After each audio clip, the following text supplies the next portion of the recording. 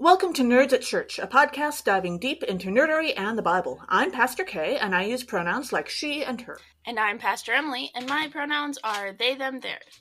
And I'm Mother Joe Kershaw, and my pronouns are she, her. In this episode, we'll discuss the 23rd Sunday after Pentecost, also known as Lectionary 31 or Proper 26, which this year falls on the 5th of November. We have one content notification for this episode. We talk about torture, terrorism, and anti-Catholic discrimination when discussing the deep dive. Also, a reminder for folks, if you haven't yet, please go fill out our survey. It is bit.ly/NAC listener survey. We want to know what you think as we look at what season 4 will bring, and this is the last week that the survey is going to be open, so this is your last chance. Please help us out and fill out the survey. Thanks! Check out the episode description for links to the Bible passages and other references we make in this episode. So, for our deep dive this week, since Sunday is Guy Fawkes Day, the 5th of November, we are excited to have special guest Mother Joe Kershaw, who is tutor in liturgy at the College of the Resurrection, Murfield, which is a Church of England seminary in Yorkshire, founded by Anglican monks. She was born in Scotland and studied medieval German, writing a doctoral thesis on 13th century mystic Mechthild of Magdeburg before studying for the priesthood. Welcome. Thank you. It's lovely to be with you. We are so glad to have you with it. Yeah. So, in the U.S., particularly, I can speak from my own experience, Guy Fawkes Day is V for Vendetta. Remember the 5th of November. So, what are we remembering? What is Guy Fawkes Day? Well, I mean, there's kind of two answers, if I'm honest. Sure. One is it's Bonfire Night. It's an occasion where the British love to let off fireworks, which is, of course, popular in many cultures and for many reasons. Eat various traditional foods. We can get into that a bit later. And build big bonfires on which we often burn a sort of scarecrow figure, which is called a guy. And that brings me to the other aspect. Why is it Guy Fawkes Night? It's a pretty nasty story, actually. And I'm sure we'll get into how this sort of morphs into the V for Vendetta stuff.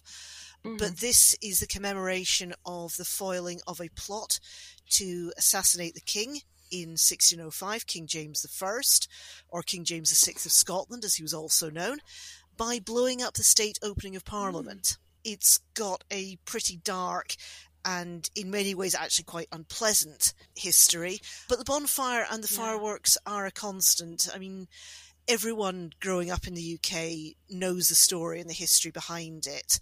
But it's also, I think, probably not at the forefront of most people's minds. Although, and we'll get into it, with Guy Fawkes has turned into something completely different in popular culture. CV for Vendetta. And I'm excited to dive into that too. Sure. And the rhyme, yes, remember the 5th of November, gunpowder, treason and plot. I see no good reason why gunpowder treason should ever be forgot. Ooh. Yeah, I confess, I did not grow up with V for Vendetta. I grew up with hearing about Bonfire Night, mostly in Agatha Christie novels and stories, because it shows up a few times. And so I was familiar with Bonfire Night, and I knew the name Guy Fawkes, but I didn't really know much of the story behind it until later. Yeah. I was just going to say that also feels like in the realm of the poem, it's like those cliches that we have of like one bad apple, and people forget the rest of the cliche, which is one bad apple spoils the bunch. And that, I was like, as you said it, I was like, oh yeah, but I like that's never part of what I think about. Also, my aunt's birthday was the 5th of November, and so I have like my own 5th of November stuff, right? But slightly different. Yeah, but the full rhyme is a bit more. So who was Guy Fawkes, and when was he? Can you set him in a time in history for us? So Guy Fawkes is born in York in 1570. He's a Yorkshireman, local boy to me-ish. So latter half of the 16th century, a time of obviously great religious tensions between Protestant and Catholic. At this time, it's difficult to be a Roman Catholic. He had Roman Catholic connections in the family, although he was christened as an Anglican. But his father died. His mum remarries a committed Roman Catholic, and he seems to have been brought up as a Roman Catholic. He goes over the continent as a soldier of fortune, which wasn't unusual, but he ends up getting involved with a political conspiracy. What's a soldier of fortune? So a soldier of fortune is a mercenary. Oh, sure. Okay. He goes and takes service. Yeah, it's an older term for mercenary. It's usually used for people who are sort of slightly higher class. And Guy Fawkes the elite. Yeah, well, not quite. He's not super wealthy. He's not noble. But his family had some lands and some money. And he gets on very well in various continental armies. He's a very proficient soldier. He's particularly good with explosives, which becomes relevant. And then he gets involved with a group of very radical English Roman Catholics who are unhappy about the fact that Roman Catholics can't worship openly. There had been a hope that when James VI of Scotland ends up succeeding Elizabeth, who of course dies without any children, that he would be more open to giving Roman Catholics civil rights. I'm not sure why. Everyone seems to have projected a lot of hopes onto James. It's a time of great conflict. The more radical Protestants who think that the Church of England is not reformed enough, who want to take it in a more Calvinist and more Puritan direction, also convince themselves that James is their man because he was brought up in the Church of Scotland. Actually, it turns out that James quite likes Episcopalianism for a variety of reasons, both political and also I think he just liked ceremony and he liked things being done in an elaborate way. He's also really into the theatre. So he's gay. Sorry. It has been speculated, although he was... I was like, this is like the stereotype. It is the stereotype. I mean, it's been much debated. He had a particularly close male friend, the Duke of Buckingham, but I think he was also... know it was accurate. Yeah, I mean, I think if we're going to try and fit him into modern categories, I would probably go for bi, because he seems to have genuinely got on well with his wife. They have a number of children. He's a good father by early modern standards. And this is also the King James who's behind the King James authorized version of the Bible, right? Yeah. Okay. So English Catholics aren't happy.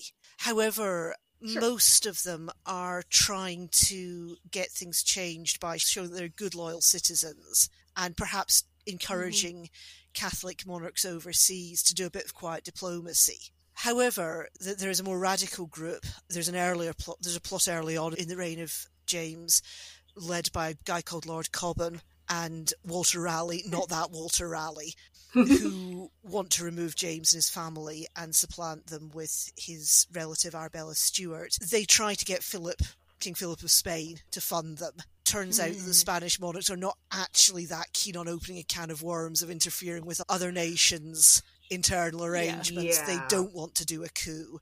Great way to start a war. Absolutely. Somebody, it's not clear who denounces them. James, interestingly enough, only executes one of the people involved. It's very close to the start of his reign. First, I think James is not actually keen on killing people for ideological reasons. I mean, he'll do it. He's an early modern monarch. He assumes that's what you do if you're king. But he doesn't enjoy it, which I think is reasonable to his credit. Yeah. So he doesn't want to start the reign with a bloodbath. Now, we do know that this plot was denounced by Roman Catholics who knew about it because they're scared of what will happen as a consequence. They think there's going to be a massacre if they're involved in killing the king or his family. And James goes out of his way to make it clear that he's grateful to these people. He doesn't take any action beyond the immediate conspirators, and he pardons a number of the conspirators literally on the scaffold, although the two priests who were involved are executed. So spool forward a bit further. James, in 1604, discovers that the Pope has sent his wife, who has Catholic connections, a rosary. He starts to get a bit paranoid. And interestingly enough, he's particularly paranoid about Jesuits. which is not an uncommon position at the time. The Jesuits are kind of the shock troops of the Counter-Reformation. They're well educated, they're well connected. There's also a sense, and you get this interestingly enough within Catholic circles as well, that nobody quite knows what the Jesuits are up to. That feels. I think we still have that, but in a very different sense, because nowadays we sort of associate the Jesuits with left-wing politics and broadly liberal theology. Exorcisms. And these Jesuits are not like that. No. So James decides that the Catholics are becoming a problem. He orders Jesuits in particular, but also other Catholic priests too, to leave the country. And he reimposes fines on, the term used is recusants. These are Roman Catholics who don't minimally conform to Church of England worship by going along a couple of times a year and receiving communion. Okay. So these are quite heavy fines. If you don't go along at all, if you're of moderate means, you end up having to pay 2/3 of your income for the year, which is a lot of money. Whoa. Yeah. Now, there's very spotty evidence for how systematically these were collected. And I think in a lot of places, people just, as long as they, if they were in moderately good terms with their Catholic neighbours, they just let it slide. But the Catholics really did have good reason to be unhappy, and a lot of them felt let down. They'd formed quite a positive impression of James early on, and now they feel, oh no, he's showing his true colours. So a group of conspirators who form around a man called Robert Catesby, or Catesby, I'm never entirely sure how he's supposed to be pronounced, let's go with Catesby, described by sources as a good-looking man, about 6 feet tall, athletic and a good swordsman, who has had a long history of being involved in various plots. I mean, he was even involved in a plot against Queen Elizabeth. Oh, wow. She allowed him to live, but fined him 4,000 marks, which is just over £6 million. So getting on... That's like a lot of money. That is a big fine. That is serious money. He then goes to Spain. He tries to convince the Spanish king to launch an invasion attempt of England, which he assures him will be supported by English Catholics. This was rubbish. And Philip III is not up for this. He wants peace with England. He doesn't want... And I think he can see it's going to be a disaster. He's not stupid. But Catesby and his friends keep going. Catesby's convinced himself that he can re-establish Catholicism in England. He's had relatives who were priests who were executed. And that's the thing. Elizabeth kills some Catholics for their faith. James doesn't tend to, unless there's evidence that they've been doing politically dodgy things. But Roman Catholic priests who go to England and who get caught are putting themselves at very high risk of being tried and executed. And a lot of these are the relatives. These are English men who have gone over to the continent because they felt a vocation to the priesthood, to the ministry, and are coming back. And these are relatives of the people they're ministering to. Sure. So Catesby gathers a number of people. He goes sort of shopping round at the courts of Europe, particularly Spain, trying to get backing for this attempt to murder the king. And they don't actually get anywhere. But he gathers a number of nobles, and they've met Guy Fawkes. They're impressed with his serious commitment to the cause of bringing Roman Catholicism back to England. And Fawkes takes on a false identity of one of the conspirators, Thomas Percy's servants. He starts, for some reason, using the pseudonym John Johnson, which I have to say is a pretty rubbish pseudonym, but hey. Yeah. I was just going to say, it's like the psychologist who did developmental psychology and renamed himself Eric Erickson. Yes. Yeah. Yeah. But particularly in Britain, I mean, I guess if you were in a country where there are a lot of Scandinavian immigrants, you might get away with it. But in Britain, I think that is just kind of painting a label and saying, hi, I'm using a false name. Fair. They buy a building. They decide that they're going to start tunnelling under the House of Lords. This is incidentally a pretty terrible plot. Their end game is that the king is going to die along with a lot of parliamentarians. So they're going to knock out the elite. And they're going to kidnap James's eldest living child, his daughter, a little girl. She was 9, I think. Yes, 9, that's right. Her name was Elizabeth. Confusingly, the Stuarts weren't very creative with names. And they're going to put her on the throne as a puppet king, as puppet queen rather, and get her to bring back Catholicism. Now, they never get to the point of deciding, because James has 2 boys at this age. They're younger than Elizabeth. Henry, who dies as a young man, and young Charles, who goes on to be Charles I. And they never actually work out what they're going to do with the boys. There's sort of vague comments about, we'll work out what role we give them in the ceremonies of state. And you kind of think you should have thought about this. Yeah. Right. Also, I mean, by the laws of the time, wouldn't one of the boys have inherited the crown rather than we only changed this century the law that makes it the eldest child inherit. Yeah, and it's not like the Roman Catholics worked differently in that regard. So that's very strange. So this is basically a pretty rubbish plot. Okay. They start tunneling and trying to tunnel their way to the House of Commons. They then start to get worried about, actually, maybe people can hear us. But they manage to hire a building with a cellar that goes under the Houses of Parliament. And although Guy Fawkes was a good engineer in the sense that he knows how to blow stuff up, he doesn't know anything about mining. No one involved in this plot knows anything about mining. Oh, no. So they managed to rent a house which has a cellar directly under the House of Lords, and they start storing gunpowder about it. Now, word starts to leak out about this plot. It's not entirely clear how. They have told their priests about it in confession, and there's an unfortunate priest who wasn't involved in the plot called Father Garnet, who overhears the confession, and he's not happy about this, but he feels that he isn't at liberty to share what was said in the confessional, which turns out to be really unfortunate for him. But someone hears about it who starts to get a bit worried, starts to have moral qualms about it, partly because some of the parliamentarians, particularly the House of Lords, actually were Roman Catholics. And he starts to think, hang on a minute. Firstly, we're going to blow up a lot of people who are relatively innocent. And also, we're going to blow up some of our own people. So somebody sends an anonymous letter to Lord Montague, a Roman Catholic, warning that something is going to happen at the opening of Parliament. And please don't tell anyone about this, but you might want to find an excuse to stay home.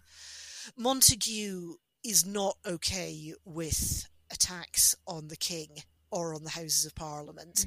So what he does is he goes to King James and he shows them the letter and says, "Sire, I've had this letter. I'm really worried about it. I think I ought to tell you." And now something sort of slightly odd happens, because the letter doesn't go into any details of the plot, but it uses the phrase "strike a heavy blow." And James's grandfather had been blown up by an exploding cannon. It wasn't an assassination plot, it was an accident. But something about that phrase, heavy blow, makes him think explosions. So he orders that they make a search all around the Houses of Lords, and Guy Fawkes is caught on top of a giant stack of gunpowder. Oh, goodness. Practically a smoking gun. Yep, indeed.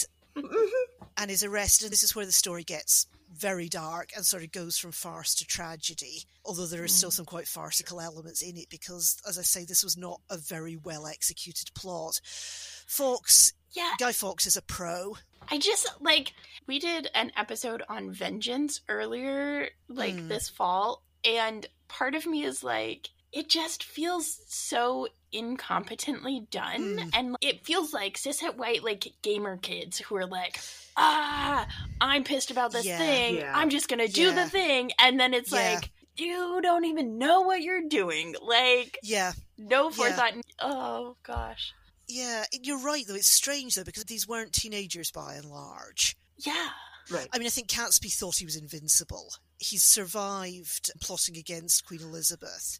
I think he thinks he's untouchable. Which, that piece, okay, I get that. Yeah, but sure. And some people don't really mature beyond teenagerhood in some ways anyway. but out of 13... Yeah. Somebody's gotta be You'd have thought that someone said, hang on a minute, there is no possible way this can end. Well, I mean, particularly given that they've been trying to get the King of Spain as one of the major power brokers buy-in for this, and they basically said, go away, we do not want anything to do with this, we do not want to know. we are not going to back you in any way, shape or form. I mean, I think to a certain extent, there's a certain amount of nihilism comes into it. There are people involved who feel like their life is going nowhere. Someone said... I mean, that's like a recipe, Yeah, I mean, one of the conspirators goes back and forth about whether he wants to be involved. His name was Thomas Winter. One of his uncles had been a priest who was martyred. And he says something like, let's give the attempt, and where it faileth, pass no further. Which I think means that he thought that the wheels would come off at an earlier stage, I suspect. Okay, like tunneling, and the tunnel collapses. Yeah, but it's possible that he's just given up, that he's depressed about the state of the country. He was close to his uncle who has died, but it may be that he just doesn't care anymore. And I have spoken to a few folks who investigate various types of crime, and the overwhelming comment is that a lot of horrible plots don't come off because it turns out that most people who plan crime are not exactly chess grandmasters to start with. And also, I've heard from various historians that a lot of history can be explained by the truly wild rate of what we would now call fetal alcohol syndrome in history, because we didn't know that not drinking during pregnancy was important. And the water wasn't safe to drink anyway. So, what can you do? Sure. Yeah, I mean, I think certainly anyone sensible and anyone who actually was a chess grandmaster would have run very far in the opposite direction, or done what Montague did. And if you see something, say something. So Guy Fawkes is arrested. He continues to give his false name, John Johnson. James is told about this and asks to see him. And he's actually, in a way, quite impressed by Guy Fawkes. He's impressed by his bearing, by his physical courage. But Fawkes is tortured, and he holds out for just over a day. They start off with little tortures, and it gets increasingly nasty. And eventually, inevitably, Fawkes breaks. But in a way, it doesn't matter, because the other conspirators have already all panicked and run away from London. Right. And it very quickly becomes obvious who's involved. Because they're all gone. Yep. They try, a number of them, including Catesby, try to go into hiding, but they're pursued. It's just a mess. They pretend that they're going hunting. But news of the plot spreads. The authorities set extra guards on the city gates. They have to send guards to protect the house of the poor Spanish ambassador, who is completely uninvolved in all this, but he's a representative of a prominent Spanish nation. The London mob gets very, very angry, and they have to send troops out to protect his house. Although I'm happy to say they do manage to keep the mob out of the Spanish embassy. No innocent Spaniards were harmed in this incident. Various arrest warrants are issued. Guy Fawkes initially reveals nothing other than the name of his mother, who was dead by this point, and that he's from Yorkshire, which is a detail I love, incidentally. People from Yorkshire are always very proud to be from Yorkshire and very keen to tell you they're from Yorkshire. Johnson admits that he wants to blow up the King in Parliament, but he continues for quite a long time to maintain his acting alone, even after the torture started, which is one of the reasons why I think the King's impressed by him, because it's quite obvious he couldn't possibly have been acting alone. So, in the end, the conspirators are all rounded up. There is a showdown in a place called Holbeck House, where a number of them are holed up, including Catesby, and some of them, they've still got some gunpowder. They've fled with gunpowder. They got rained on. And for some reason, they take it into their heads that it would be a good idea to... I think this can only be explained by the fact they were exhausted and panicking and doing stupid things. They decide that they're going to dry the gunpowder out in front of the fire. What? Yup. Yeah. Really? Yeah, I don't, it's one of those where you just scratch your head thinking what was going on in these people's heads.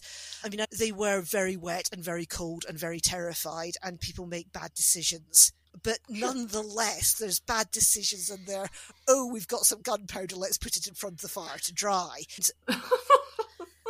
Yeah. And there's an explosion in a fire which engulfs Catesby, Rookwood, Grant, and an unfortunate guy called Morgan, who wasn't part of the plot but had got dragged along with the fake hunting party. Oh, no. Oh, goodness. Yeah. A number of them die. Catesby survives. And the Sheriff of Worcestershire and a company of 200 men survives. Their attention being attracted by this massive great explosion and fire, which, As one would be. Mm-hmm. Sure. Rush the property. Thomas Winter is hit in the shoulder. A number of the conspirators are killed at this point. But a number of other people are arrested. There is a general, what the more sensible moderate Catholics were afraid of, inevitably happens. There are a bunch of people who were arrested who probably weren't involved or were only very marginally involved. The usual suspects. Is this where the one priest who overheard the this is where Garnet gets arrested. Okay. And the woman who was hiding him, who certainly had nothing to do at all with the plot, gets arrested, although she's eventually released. She continues to claim that she didn't know that Father Gerard was a priest. She says she just knew he was a Catholic gentleman, which is probably rubbish. But on the other hand, what are you going to do in those circumstances? Sure. And also, if you are a Catholic and a Catholic priest comes to hide, like, I don't know, there's an amount of, like, care and reciprocation for clergy. Absolutely. She's like, absolutely. Yeah, you're going to hide him. Yeah, of course you are. Of course you are. Yeah. After the initial roundup of people who might be conspirators, there is a more proper investigation. Proper, unfortunately, in this instance includes torture. But they do actually make a decent effort to sort out who is actually involved in the plot. And things happen like James makes a speech to both houses on the 9th of November, where he obviously, as you would expect, condemns the plot as a wicked thing to do. But he also goes out of his way to say that this is just a few Catholics. He's very explicit that most English Catholics were opposed to this. So he does make an effort to say, don't go out and attack your Roman Catholic neighbour. Okay, but is this like the kind of don't go out and attack that like Bush did after 9/11? No, this is Muslims, where he was like, don't attack them, but like then we're gonna do all the Islamophobia. No, well, it's a bit of both, I think. I mean, but what you have to bear in mind is that this was already a very anti-Catholic society. Sure. And I think James, I mean, he's not hugely happy about having large numbers of Catholics in his realm, but he also is, I think, quite genuinely concerned to protect those who aren't politically active. He hopes he's trying to stop them being Catholic, but he wants to do that through broadly peaceful means. I mean, of course, a Catholic would say, well, having to pay large fines for going to church is not that peaceful. This is not free consent. Yeah. No.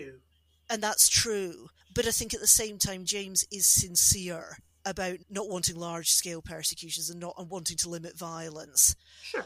So we get to the trials. It's very hard to get your head into the space of how this plays out because, I mean, on the one hand, these people have been quite brutally tortured. On the other hand, we get all the apparatus of a fair trial. And charges are dropped against some people where they think they can't prove it in open court. Some people after are acquitted. They're tortured, though. Yeah, no, I'm not saying this is good from a modern. I'm just making sure. Yeah, sure. But the interesting thing is that there are still limits, and there is still a sense of concern about not destroying innocent people. There is this sort of weird early modern mentality that testimony is more reliable if it's obtained under torture. Whereas, of course, from even from quite a pragmatic perspective, bracketing morality out of it, we know that's not true. Mm-hmm. Yeah. Right. So it's hard to get your head into. We get this scene where one of the conspirators, most of them maintain their innocence, but one man, Digby, he has a wife and children. I think he is really keen to try to salvage something for them in terms of lands and income, although he fails. His wife's reduced to poverty. So he pleads guilty, asking for mercy for his family and also asking to be executed by the axe rather than the punishment that's meted out to everyone else. We'll get to that in a moment, and it is distressing. He makes a speech saying he's motivated purely by trying to get better conditions for Catholics, blaming James for not keeping his promises, and saying he would never have done this if he hadn't been desperate to improve the condition of his co-religionists. But interestingly, he asks for forgiveness. And some of the people who are in the courtroom cry out, God forgive you, we forgive you. But he's still sentenced to death. And he doesn't get the nice version of the sentence to death either. So everyone who is sentenced to death by what's called hanging, drawing and quartering. I've heard of that. Yeah. Now, this is a particularly nasty way to kill someone. So what happens is that normally when a hangman tries to hang someone, they want to break their neck so that they die quickly. Yeah. As you know. But in this scenario, the hangman is trying not to break their neck. So they partially strangle them. And then while they're still alive, they cut them down. And then if it's a man, and I have to say it was very unusual as punishment to be meted out to women, then they would castrate them. Sure. And then they disembowel them. And then they cut them in 4. And they display parts of their body in different places. Ooh. Wow. Yeah, and it's like somewhere in there they die, but we don't. Somewhere in there, yeah, exactly. And yeah, no, it is really horrific and really dark. And I mean, what tended to happen is that the phrase used, put to death halfway between heaven and earth as unworthy of both. Generally, people who were going to be subjected to this punishment try to jump off the gallows violently in the hope that they'll break their neck. Guy Fawkes succeeded in this. No one else manages it. I mean, some of the Digby, for instance, just goes along with it, tries to die with what dignity he can muster in this circumstance. A guy called Robert Keyes attempts to break his neck and fails. So yeah, it was a really unpleasant end, and that's kind of the end of the plot. In terms of popular reaction, the initial reaction is everyone is very relieved that the plot has been foiled. Absolutely, sure. including a number of Roman Catholics. Of course, they're also very, very depressed because they correctly predict that what will happen is that Parliament will bring through further anti-Catholic legislation. And what happens is that the laws are strengthened. We go back to the full Elizabeth system of fines and restrictions, including what's called a sacramental test. So everyone is required to take communion in the Church of England, which is a problem if you're a Roman Catholic. It's a problem for other people as well. But most of the people it's aimed at, and most of the people it affects at this stage, are Roman Catholics. And that goes on in some form or another for another 200 years. Although a number of important high-status Catholics who are willing to sort of equivocate about what they believe maintain their office during King James's reign. King James, I was about to say there's no witch hunt, which is not true because, of course, James also ends up having a thing about witches. So there was a literal witch hunt. Sure. Okay. And actually, it's interesting, as a side note, a lot of the things that are produced as evidence for people being witches look suspiciously like things a Roman Catholic might do. I mean, not making pacts with Satan, but some of the, they mutter things under their breath as a prayer. And a number of the people who are identified, you can see this in the Pendle witch trials, a lot of the people who are identified as witches are from Roman Catholic families. So there's this weird crossover. Convenient. But I mean, Charles doesn't want to go out of his way to investigate Catholics. So there are people, as long as they're willing to do the bare minimum to convince him that, I mean, I'm not saying this is a good liberal policy, but it's interesting that he doesn't go as, despite the fact that James becomes quite a paranoid person, he gets an obsession with plots against his life. You can kind of understand why, to be fair. I was going to say, I mean, absolutely. I get it. It's not paranoia if they're actually out to kill you. And I mean, you can see it, and he's Macbeth. Primarily, the stuff there is about witches, but it feeds in, I think, to James's general interest in the sort of theme of people wickedly plotting against their rightful king. Sure. But yeah, so it was very bad news for Roman Catholics in England. And what happens in terms of celebrating it is that Parliament passes a law called the Observance of 5th November Act 1605, otherwise known as the Thanksgiving Act, which calls for an annual public thanksgiving for the failure of the plot, demanding an annual church service and ringing of bells, and there are supposed to be other observances, which is where sort of bonfires start to come in as a celebration. So everyone was required to go to church and to remain orderly through the service, and the Act of Parliament was supposed to be read as part of the service, which is a strange observance liturgically. We're going to go to church and we're going to read this piece of legislation. I mean, I'm not going to read you the whole thing because it's very long. It does start off by thanking God for his mercy in having true and free profession of the gospel under our most gracious sovereign Lord King James, the most great, learned and religious king that ever reigned therein. Enriched with the most helpful and plentiful progeny. Well, given what happened with his son, I think citation needed, as you would say on Wikipedia. which the many malignant and devilish papist Jesuits and seminary priests, much envying and fearing, conspired horribly. Yeah. Sure. And it goes on about Wait, so were there any actual Jesuits proved to be a part of this? Yes, well, there were Jesuit priests who were aware of it through the confessional. Oh, yes, okay. There is no proof that any of them thought it was a good idea.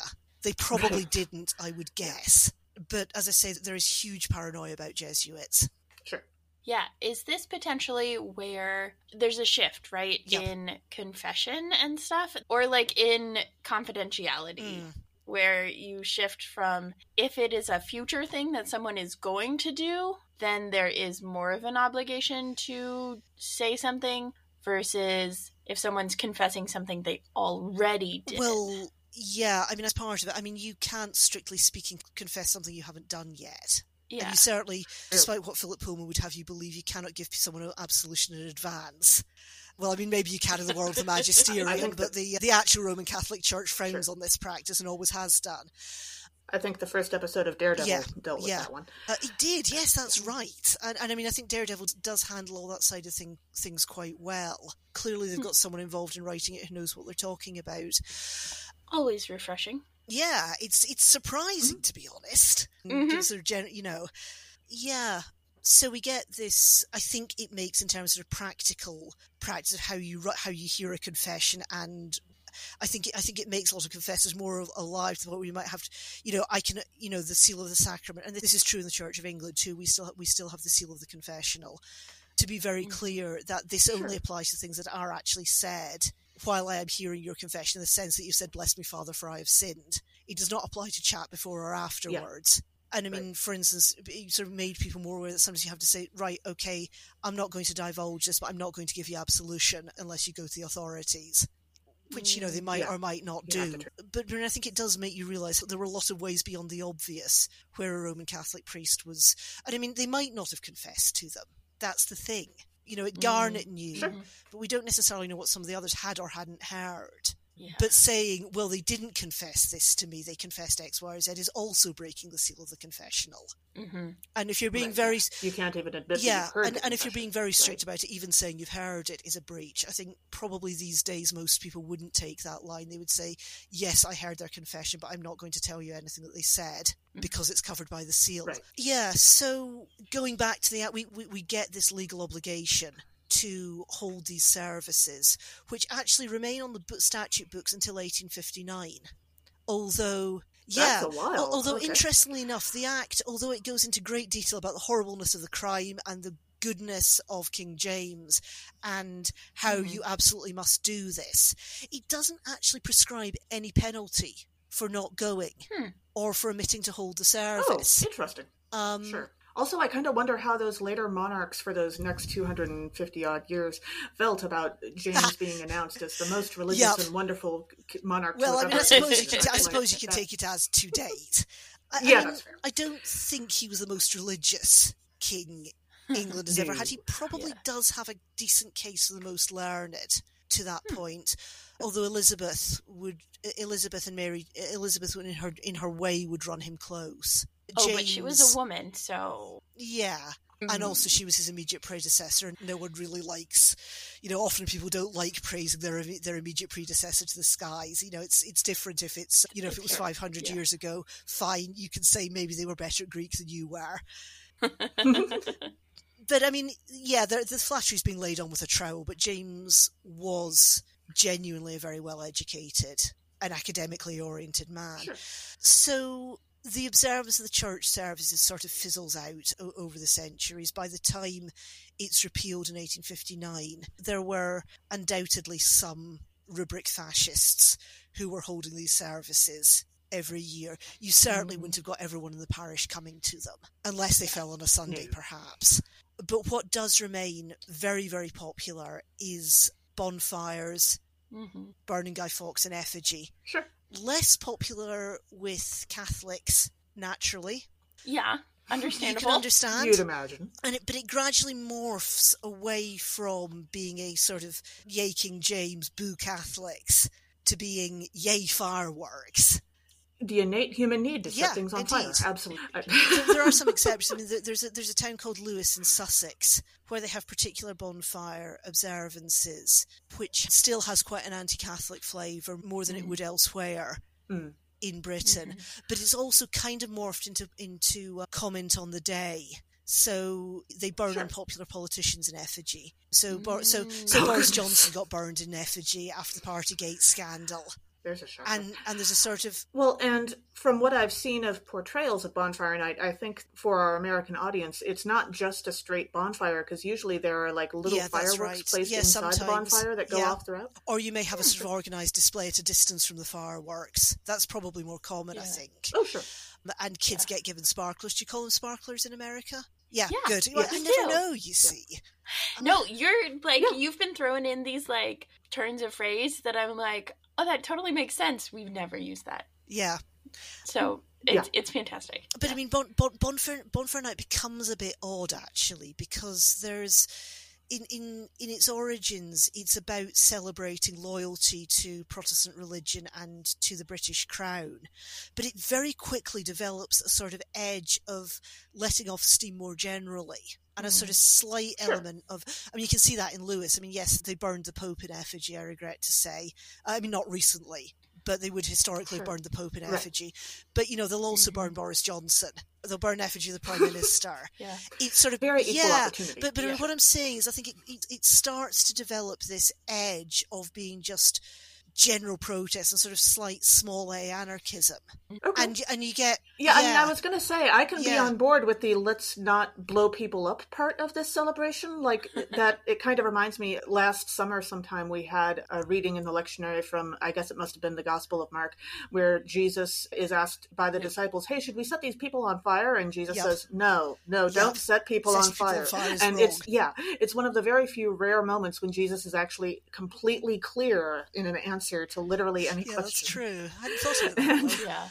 And you get tradition. So in parts of Lancashire and West Yorkshire, so close to where I am now, it was known as Mischief Night, and becomes an evening where the lads just go out and play pranks on their neighbours. Okay. That's kind of died out now because it's got sort of rolled into Halloween and trick-or-treating. The 2 days fall quite close together. And in other parts of the UK... it sounds like... Yeah, although there wasn't any treat about Mischief Night, unless the treat was you get to mess up your neighbour's garden with relative impunity. Sure. And in the 19th century, you start to get people talking about Guy Fawkes as a hero who was trying to campaign for people's freedom and liberty, which he wasn't really. He was trying to campaign for the liberty of Roman Catholics to be Roman Catholics, which in his mind probably went along with liberty of Roman Catholics to stop people being Protestants. Yeah, so you mentioned some of the ways that people like celebrate and commemorate today. And I think it's interesting, like the fireworks piece, I think is interesting because in the United States, there's a lot more movement and pushing towards not having fireworks. Yeah. Or at a minimum, not having noisy fireworks. But both, like, environmentally, not having fireworks is better for the environment, but also the number of people with PTSD or those sorts of things where the loud bangs. Yeah. I mean, that is a point of debate here. There are, obviously, we too have people with PTSD. I mean, before I came to Merrifield, I was a parish priest, and one of my parishioners was a war veteran. He'd been wounded by an IED in Afghanistan, and although physically, I mean, the guy who was with him was killed. Physically, he got off relatively lightly, but massive psychological trauma. And he finds the whole period around Guy Fawkes very, very difficult, obviously. And people are starting to talk about that a bit. But unfortunately, over the last sort of 10, 15, 20 years, there's also been sort of drive to fireworks becoming bigger and more noisy, which cuts against that. And I noticed last year that some of the supermarkets were selling no bang fireworks, which would be a really good thing. And, you know, they're nice. I mean, I like fireworks, but I'm not a big fan of the loud screeches and noises. I mean, I don't have PTSD, but I still don't like it. And I mean, there are other sensory things, you know, and people's pets. You know, so there are a lot of reasons why a number of people sort of starting to say, hang on a minute, do we really have to have these loud bangs? The no bang fireworks are a great idea. I think they have, you know, the things like Roman candles, which is Rome as in Italy, not Rome as in Roman Catholic, which are just sort of, I think it's important in context to explain. No, for sure. I could for sure. Yeah, which are just sort of fountains of sparks. Catherine wheels that don't scream, named after St. Catherine, of course, who was executed on a burning wheel, it's said. So there's sort of three fireworks tied in a triangle on a piece of card, which you nail into something. And if you've nailed them correctly, they have a terrible tendency to stick. But if you've got it right, it goes round and round and round in a circle.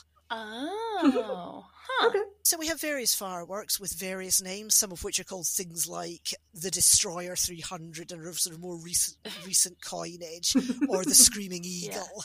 Yeah. But there are some that have some traditional names, like the Catherine Wheel, that are a bit more interesting. Yeah, I didn't know about those names. That is really interesting. Yeah. And then there are other traditions, like it's very popular to bake potatoes in the ashes of the bonfire.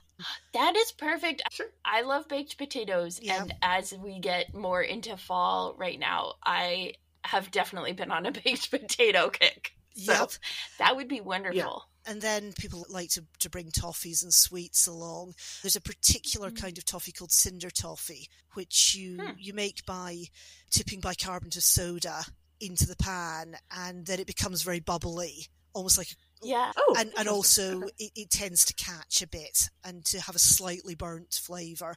It is notorious for removing people's fillings, cinder toffee. So some care is indicated. Yeah. And here in the Pennines, there's a popular kind of dark gingerbread cake that's made with oats and treacle, which is similar to molasses, called parkin, which is really popular. Interesting. Sure. I have never had cinder toffee or parkin, and I'm more curious about the cinder toffee. Parkin's great. I'm not personally a fan of cinder toffee, but parkin is fantastic. Okay. I'm not a huge fan of ginger, so that's why I'm more hesitant around parkin. But you do have to like ginger. But it is a popular winter and autumn spice, clearly. Yeah. Sure. Yeah, for sure. We've talked about how it's commemorated, but are there people who specifically don't commemorate it, don't participate in bonfires, none of that kind of stuff? Some Roman Catholics feel it's too close to the bone. Okay. They feel it's too associated with anti-Catholicism. It's not universally true. I mean, a couple of years ago, so we have two big Catholic magazines papers in this country, the Tablet, which is generally the more liberal, and the Catholic Herald, which is generally the more conservative. And a couple of years, the Catholic Herald published an opinion piece saying we should ban Guy Fawkes. It's insensitive to the feelings of Catholics. But actually, a lot of Catholics said, "Don't be ridiculous. It's ancient history. We like fireworks." So it's a mixed. Yeah, sure. I mean, you certainly wouldn't get Catholic churches organising parish bonfire night celebrations, whereas you sometimes do get other churches doing that, and then some. Sure. And then it generally falls quite close to Diwali. So often British Hindus don't bother to do bonfire night. They save the fireworks for Diwali. Okay. I'll be interested. I've just recently moved to a town where there's a very high Muslim population. I shall be interested to see what our neighbours do. I think that could go either way. Some people just, it's an excuse, it's a fun excuse for a party. And of course, kids learn about it in school. So I think it's a mixed bag, but it is generally very widely celebrated. Nobody that I know of does the Guy Fawkes does the gunpowder plot service, though. Having said that undoubtedly there is some loon out there who's doing that. Yeah. Yeah. So our readings for today are the alternative readings for those who aren't observing All Saints Sunday, which is the case in some denominations, although a lot of Lutherans and I believe a lot of Anglicans will be. We certainly will be at the college. We'll have All Saints during the week when it falls. Yeah. But the reason why we're talking about Guy Fawkes is because this Sunday happens to land on November 5th. So technically speaking, all of these people, including Guy Fawkes, were baptized Christians. So technically, they're all included in the list of saints that we are theoretically remembering on All Saints, people who have died in the faith. But, I guess recognizing any of them by name would be a whole different universe of... Yeah. Right. Yeah. I mean, I wouldn't have a problem with putting poor Father Garrett on there who Sure. who basically doesn't do anything wrong and dies for the point of principle of believing in the seal of the confessional. But yeah, I can't imagine anyone. But I think that one has to wait for the second coming to sort that one out. Yeah, that's fair. That's fair. Okay, so then we have had a little bit of sneak previews earlier in the episode, but as I mentioned, my primary knowledge at all about Guy Fawkes up until an hour ago was V for Vendetta, which is like a pretty popular, like on November 5th in the US, I have like the exact right nerdiness of Community that like I get the memes and I get the stuff and I get the V for Vendetta stuff for Guy Fawkes Day. Yep. So what do you think about V for Vendetta or other like ones that I might not know about? I mean, I think it's really interesting how Guy does become this icon of protest. You get this sort of particular mask, which is, of course, you know, in the film, it's a sort of stereotyped 17th century gentleman. I mean, it draws on depictions of the event in woodcuts, and he's got the moustaches are the way that a military, you know, it reflects the hairstyle of a military man of the time. But it almost... It has, I mean, you get, if you dive into the history, you know it doesn't hold up at all. But it's taken on a life of its own. I mean, there's almost the icon of Guy Fawkes. There's got very little to do with the historical Guy Fawkes. And, you know, you can see, you sort of see people wearing T-shirts saying, Guy Fawkes, the last man to enter Parliament with honest intentions. I'm sorry. Yeah, I mean, strictly speaking in terms of the law, that probably should get you on a terrorist watch list, but it probably won't. It's historic enough that you can get away with it. And maybe it connects to, you know, it's interesting. Maybe it connects to the way in which Guy Fawkes turns in Mischief Night and the Lewis bonfire into being a bit of a way for people to say things that would otherwise be impossible. Which, of course, in the film, it's very much about actual anarchy and actual revolution. And if you see anti-capitalist demos, there is bound to be someone in the Guy Fawkes mask. Yeah. And and I know there were people who wore them in the 2020 uprising protests. Now that's interesting. Racial justice and stuff. Yeah. And it is not 100% clear to me whether, like, what exactly was the thought behind it, because there's a certain extent to which, like, the pop culture kind of folklore thing that you're talking about, but also just, like, not having your face be recognizable makes like huge that was difference. Just the mask they happen to have. Indeed, and it's cooler than a bandana, although it is of course easier to claim a bandana is just a bandana. Also true. But you're right. It's hard, and it's hard to unpick sort of what's meme and what's serious political commentary that's dressing itself up as a meme. And I guess that's the thing about masks. It gives you a layer of deniability, but the price is no one's quite sure what you mean, which I just find really fascinating. That's fair. Yeah, exactly.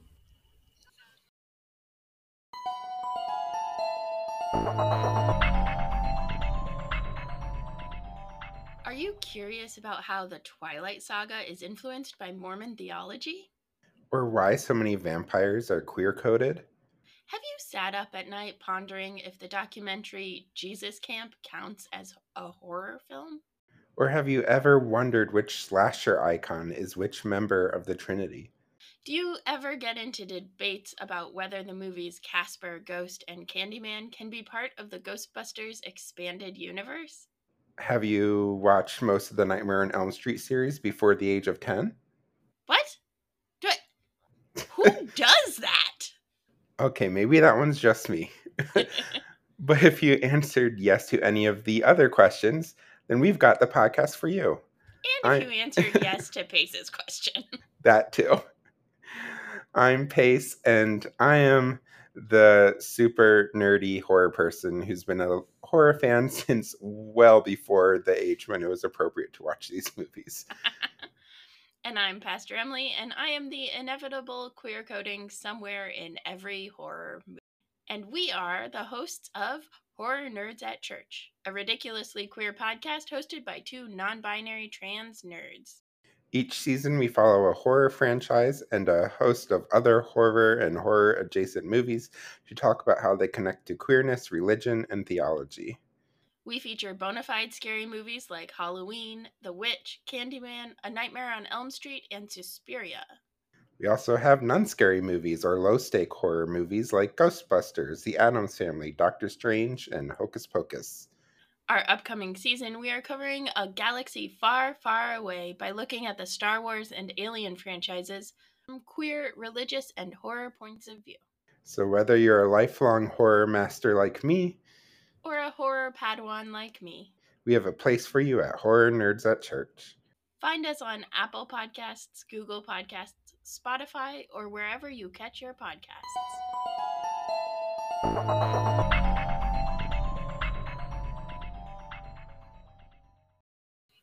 As we jump into the readings, our first reading for this episode is from Micah chapter 3, verses 5 through 12. Through the prophet, God proclaims what will happen to those who lead God's chosen people astray. So one of the themes in this passage, I will, like my own disclaimer, it took me multiple times to read this passage and not think of current events. We're recording this about a week and a half before posting it. And so thinking about hospitals in Gaza and the kids and the families that don't have food and the ways that like peace is being declared. So that is like, I was like, I have to make a concerted effort to not have all of my comments about this, but I also like need to name that is the immediate place where my mind went multiple times while I was like trying to prepare for this.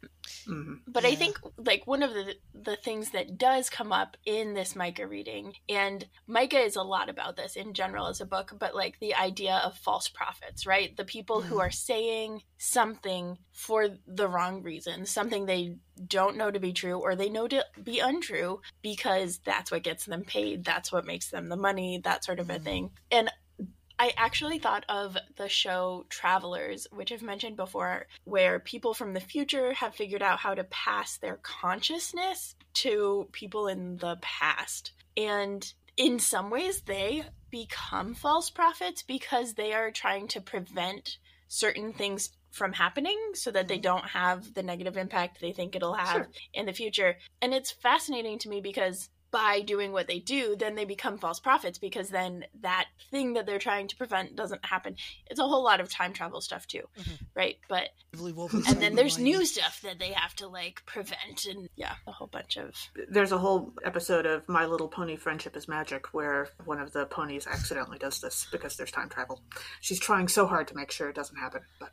That's adorable, and I think the first reference to My Little Pony that we've had on this show. I love it. And then as we dive into the verses, in verse 5 we read, "Thus says the everlasting concerning the prophets who lead my people astray, who cry peace when they have something to eat, but declare war against those who put nothing into their mouths." And in Battlestar Galactica, when they finally get to, probably we could make it habitable planet, they call it New Caprica, which is the planet that they're fleeing from with the Cylons, and settle there, and there's an election thing, and Gaius actually is voted into power, but then the Cylons come and take over, and I feel like Gaius does this exact thing, like he is getting fed and he is being taken care of, and so he's like, okay, then it's fine, we're at peace, there's nothing wrong. But then like also simultaneously violence is being done against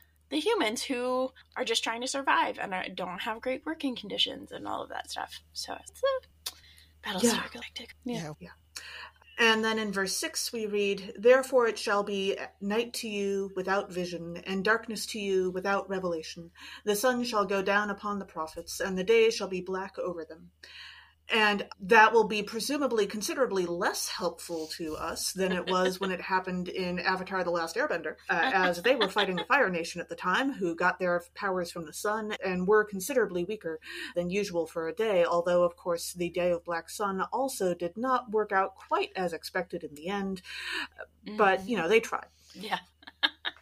Our second reading for this episode is 1 Thessalonians chapter 2, verses 9 through 13. The author discusses his work with and relationship to members of the church in Thessalonica. So one of the themes that came out for me in this is the idea of like doing your part, doing your share. And I think there's a way that can be ableist when we don't actually like take into account different abilities and disabilities and what contribution looks like and have more expansive view. But I think and I think that's where Mirabel and Encanto, the movie, really come in beautifully, because in some ways within her family, Mirabel has a disability. She doesn't have the special candle magic power and is looked down on and kind of dismissed, especially by Abuela, as not caring about the house, as like not carrying her share of the work, even though she's like way over functioning. And ultimately, it is precisely Mirabel who saves the house and saves the family and helps them understand that there is something bigger than just like exhausting yourself for the sake of everyone else, and not also sharing in the work together and sharing in that unity and family. Yeah, which I love. Yeah.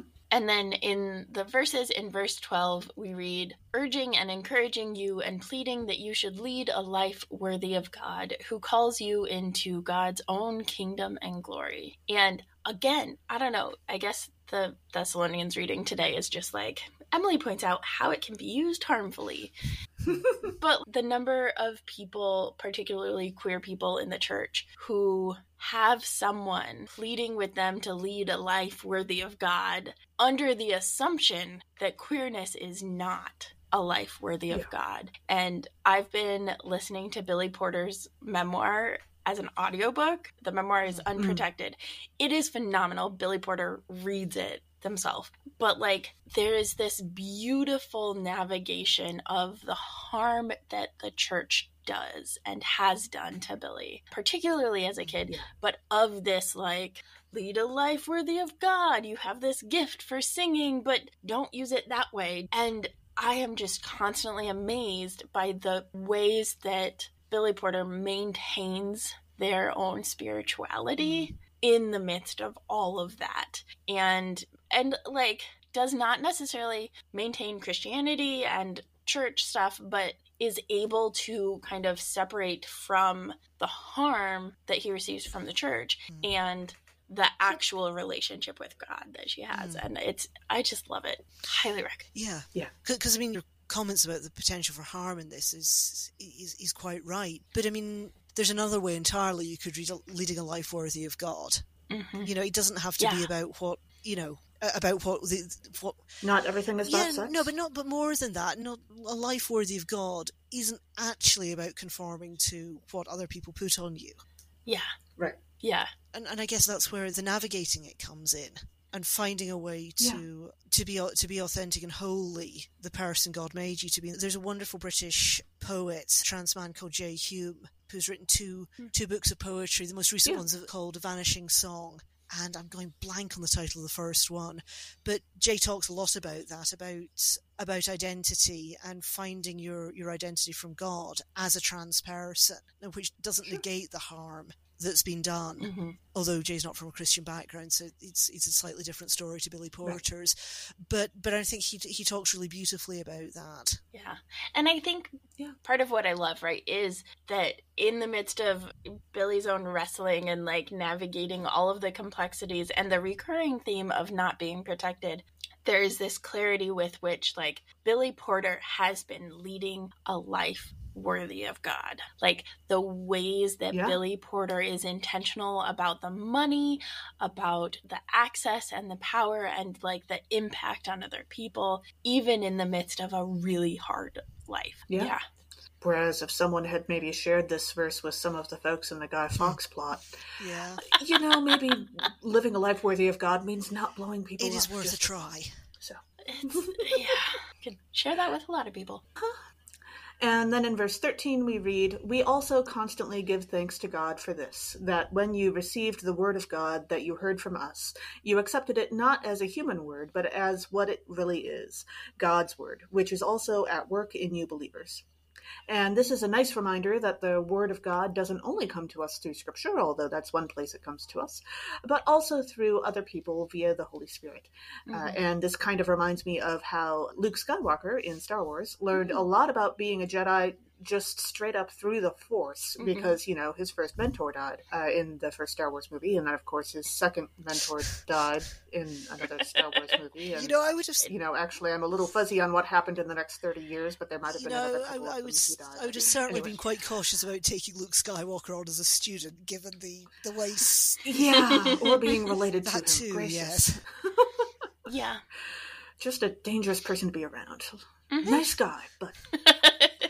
And then our gospel reading for this episode is from Matthew chapter 23, verses 1 through 12. Jesus discusses how to address Pharisees and scribes, and what we should and shouldn't call ourselves. So one of the themes in this is title, right? What do we call each other, and what do we call ourselves, and what language do we use? And Kay and I both on this podcast introduce ourselves as Pastor Emily and Pastor Kay, which is intentional because we're not, even when we are in the role, in the very explicit role of pastor, the number of times that people don't use the title, and it is a sign of disrespect, and it is a sign of not recognizing our belonging in that space the way that they might recognize a cishet white guy, for example. But there are so many different ways, like, right? You are Mother Joe. There's rabbis. There's, in the Hunger Games, the victors, the doctor, and even like in Encanto, abuela. Like each of those have different titles and have so much meaning in them. I think I get the push away from proper titles, and also I think there is something to be said for like that space of finding what the meaning is in those titles to be able to like hold that space instead of just automatically disregarding. Yeah. Also, it's maybe not entirely accidental that the push away from titles tends to happen whenever a group of people with marginalized identity starts to, you know, get those titles. Funny how that works. But... Total coincidence, I'm sure. Oh, yeah, totally. I mean, if we're taking Matthew fairly literally, then really what it is like all of the priests who go by father or mother need to stop, and then all the rest of us are fine. Like, and that's a different thing. Yeah. Somehow I don't think that is going to happen anytime soon, but... Or was what Jesus was actually saying. I mean, for sure it wasn't what Jesus was actually saying. That's fair. But since when has that stopped us? Well, indeed. I mean, I've heard people sort of complain about priests in the Catholic tradition using father, or if you mean, you know, the Anglo-Catholic tradition, mother, who then, you know, address their minister as minister. It's like you're doing the same thing. Sure. Yeah. And then diving into the verses, in verse 3, Jesus continues speaking and says, "Therefore do whatever they teach you and follow it. But do not do as they do, for they do not practice what they teach." And I am definitely a better coach than a player. Like, I can tell people, not just in a like run faster and you'll win kind of way, which I do fairly frequently when I'm cheering people on. I mean, it's true. If people took my advice, they would win all the time. Run faster than everybody else. So helpful. I know. I try. In general, like, I am actually good at tutoring. I'm good at helping other people understand things. And so I was like, actually, like, sure, I could coach better than I could play basketball. Like, I knew what I was supposed to do. I just couldn't do it. But I also think about one of my dad's favorite, like, things that he used to say all the time that was, like, do as I say, not as I do. And there's just so much truth to that. So many. And come to think of it, that was one of my dad's favorite things to say about politicians. And then in verse 9, we read, Jesus said, "And call no one your father on earth, for you have one Father, the one in heaven." And, okay, so like we talked about, this episode is not really about going into depth about the full context behind like this verse and why Jesus said it and what it goes on about and all that. That's not really what we do here. We are here for pop culture connections. But I do like to occasionally pull this verse out as an example when people are talking about cherry picking what we want to follow in the Bible. Because literally no one I've ever known follows this instruction from Jesus. And Jesus actually said this, right? So if we are focusing on the stuff Jesus said. This should be something that matters to us. And yet, not really. And I do kind of wonder if Jesus saying this comes out of the fact that his own parentage was in doubt so often. Like, there are actually little side comments that people make to Jesus in the gospel about his father being uncertain, what with his mother getting pregnant when she did. And that happens a couple of times. And how different would Jesus have been? How different would the church around the world be if instead there had been more of a Mamma Mia approach to Jesus's parentage? And, there are some options. We'll have a party, and does it really? Yeah. That's fantastic. And, the idea of Abba existing in ancient Israel is kind of amazing. But. That's fantastic. Particularly because there are multiple, Pride March signs that say something along the lines of, Jesus had two daddies and he turned out fine. Yeah. So, yeah, I love that. Oh, man, a ancient Israel-Palestinian version of ABBA, now they would win Eurovision in a heartbeat. Yeah. Although that is just calling your pop group dad, which... Yeah. And now for our most explosive segment. Mimi.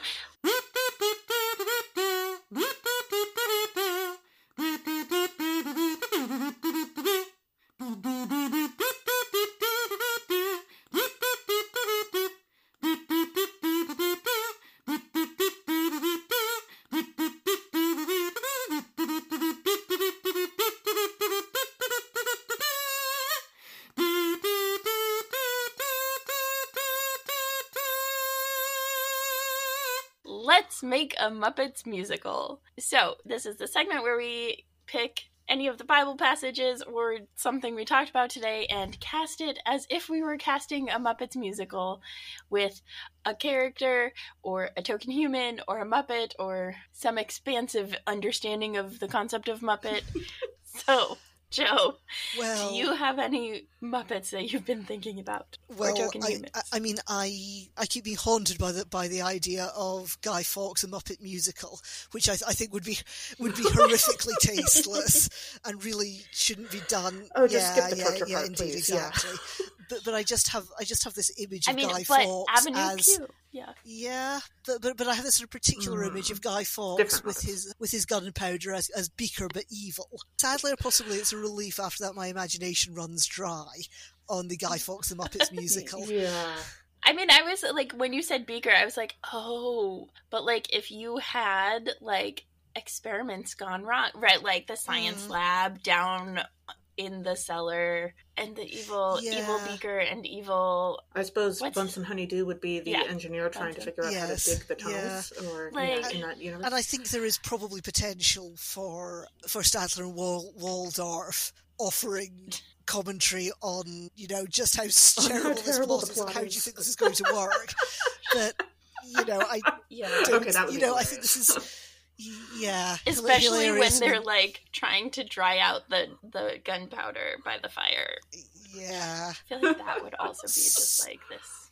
So there is a popular British children's TV show called Horrible Histories, where there was a book series as well, but I think actually the TV series is funnier, where they do sketches and particularly songs about events in British history. I'm not sure if they've ever done Guy Fawkes, actually. They have done a lot of, Horrible Histories, the name is the programme. But there's certainly, although you'd have to be quite careful how you did this because it's a BBC show and you don't, not to get banned for traumatising the children. But I do think Horrible Histories, Guy Fawkes has potential. It'll turn out someone's done it now. I should have checked that before I came on the podcast. Yeah, as I was thinking about this, I admit I was not really thinking about the Bible readings for the Muppets either. Instead, when you started talking about Cinder Toffee, I was, if the Muppets did, maybe instead of a Guy Fawkes episode or a Guy Fawkes movie, they could do a Bonfire that would Night be episode. Great. And the Muppets discovering Cinder Toffee just as the constant running gag in the background of all of them losing teeth or getting stuck to things. I think that's the way forward. With the Cinder Toffee. When I was looking, these are not the most Muppet-friendly readings, I have to say. It's true. Yeah, it's true. Really, no. But when we were reading the Thessalonians, I did just have a vision of Kermit looking put upon as he tries to deal with the chaos around him in the Thessalonian church. Yeah, that's fair. Making his Kermit face. Yeah. Yeah, that... It isn't easy being green. Or an apostle. No. I love that. It isn't easy being green or an apostle. Yeah. I was pretty stuck once you mentioned Avenue Q and Guy Fawkes. I was like, okay, now I'm like, no, this is like an Avenue Q production. Which is like, I don't know those Muppet names, but having seen Avenue Q, I was like, okay, yeah, that tracks a lot. Those are the adult Muppets. Yeah. I can't remember any of their names either, but the general concept speaks for itself, I think. Yeah. I think if we were to cast Micah, though, we would have to have the token human be the prophets leading people astray, and then the, like, Muppets being the ones who don't have something to eat and are needing. Kind of like the majority of the characters in the Muppets Christmas Carol. I was just thinking Muppets Christmas Carol. Yeah. Against me. Yeah. I now want to make Micah Rizzo the Rat, just for fun. Oh, yes. That would work beautifully. He would have so much fun. Yeah. So, Joe, any other thoughts on life, the universe, and everything? 42. No, if I'm allowed to do a truly shameless plug. Yes, please. One of my other jobs at the college is to be director of an online program called the MA in Worship and Liturgical Studies. It's an exciting program. Ooh. It is distance learning online. Lots of exciting people involved in teaching it. If you're interested in doing a master's degree in the field of worship or liturgy, I think it could be a very good and exciting option, particularly if you're in full-time work. Check us out on the website. Yeah, and awesome. we'll link at... Fantastic. I hadn't ever thought of, like, distance learning going to school in the UK. Yeah, I like it. It's a relatively recent program, so we've got a small group of students, but we have an American who's based in the US, we have a student in South Africa, and we have a Swedish Lutheran. So, and we'd be very excited to welcome more international students. Yeah, that's awesome. Great. Well, Joe, thank you so much for joining us. This was fantastic. I learned so much about something I knew almost nothing about. Blown away. Yeah. Excellent. So thank you for that. Well, thank you for the invitation. It has been so much fun being with you. Yeah. And thank you, our dear listeners, for joining us. Our theme music was by Rachel Meyer-Laughlin, and our Muppets music was by Brenda Boss. Catch us next time when we'll discuss nerdery connections to the scripture readings for the 24th Sunday after Pentecost. This podcast has been produced by us, Emily Ewing and Kay Roloff. For more fun, check us out on Twitter, Facebook, and now Blue Sky at Nerds at Church, or contact us at nerdsatchurch@gmail.com. Also, if you like what you've heard, rate us or leave us a review on Apple Podcasts, Facebook, or wherever you catch your podcasts. If you want access to our uncut guest episodes and interviews, live Q&As, and more, support us on Patreon at patreon.com/nerdsatchurch. It's cheaper than really probably any amount of explosives, but please don't blow people up. Just bad idea. No. It's a very bad idea. I think we've all learned that from today. Yeah. Yes. Hard agree. Also, let us know on Blue Sky, Facebook, or Twitter who you would cast for Let's Make a Muppets musical for this episode. As the ancient Christians said, Pax Vobiscum.